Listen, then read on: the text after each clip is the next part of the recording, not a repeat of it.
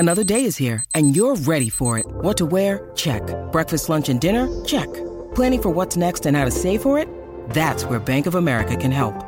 For your financial to-dos, Bank of America has experts ready to help get you closer to your goals. Get started at one of our local financial centers or 24/7 in our mobile banking app. Find a location near you at bankofamerica.com/talktous. What would you like the power to do? Mobile banking requires downloading the app and is only available for select devices. Message and data rates may apply. Bank of America N.A., member FDIC. Taylor Stubblefield talks Jahan Dotson and Penn State's wide receivers. James Franklin has high praise for KJ Hamler and Yetur Gross-Matos leading up to the NFL draft. Penn State commit Landon Tengwall predicts a May recruiting surge, and Jordan Stout is in for a bigger workload in 2020. I'm Dustin Hockensmith from Penn Live. We'll break down those headlines coming up on the Penn State Update.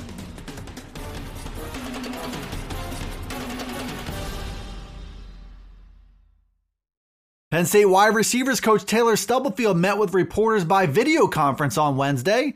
He talked about the uncertainty in his position group and the challenge that he and his wideouts are embracing in 2020.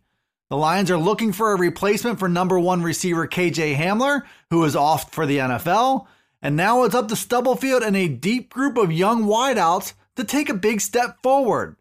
Much of that burden falls on junior Jahan Dotson, who goes into 2020 as Penn State's best and most experienced wide receiver. Stubblefield is the Big Ten's all-time leader in receptions, and he compared his own game to Dotson's. He said he believes Dotson has more explosive athleticism than he ever did, and that adding more skill to that base of talent could take Dotson a long way as a junior. Stubblefield is Penn State's fourth wide receivers coach in 4 seasons, and he arrives at a time where he had little contact with his players because of the coronavirus.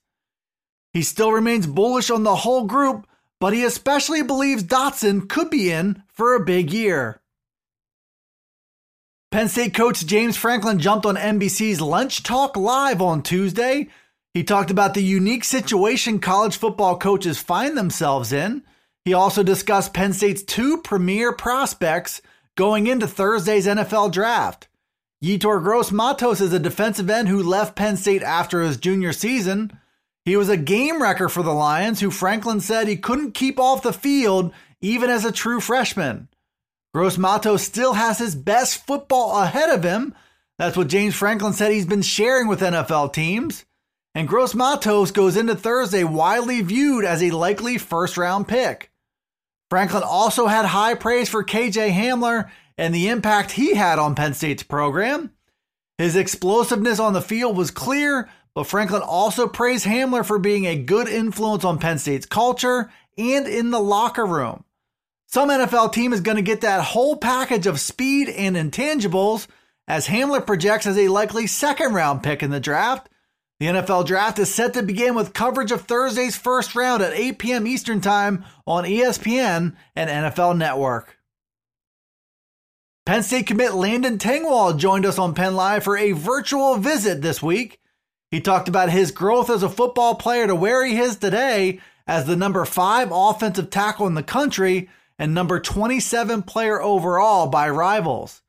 Tengwall said he started focusing on adding weight when he was in 8th grade to build up his frame to where it's currently at 6'6" and 300 pounds. He added that he loves the hard work behind getting better and practices his technique constantly. Tengwall also dished on what he expects to happen in Penn State's 2021 recruiting class. Tengwall believes more commitments will be on the way in May to follow up an April hot streak where the Lions added 5 commits in a span of 8 days. At the quarterback position, Tengwall anticipates a commitment coming and believes 4-star prospect Christian Vayu will be the guy.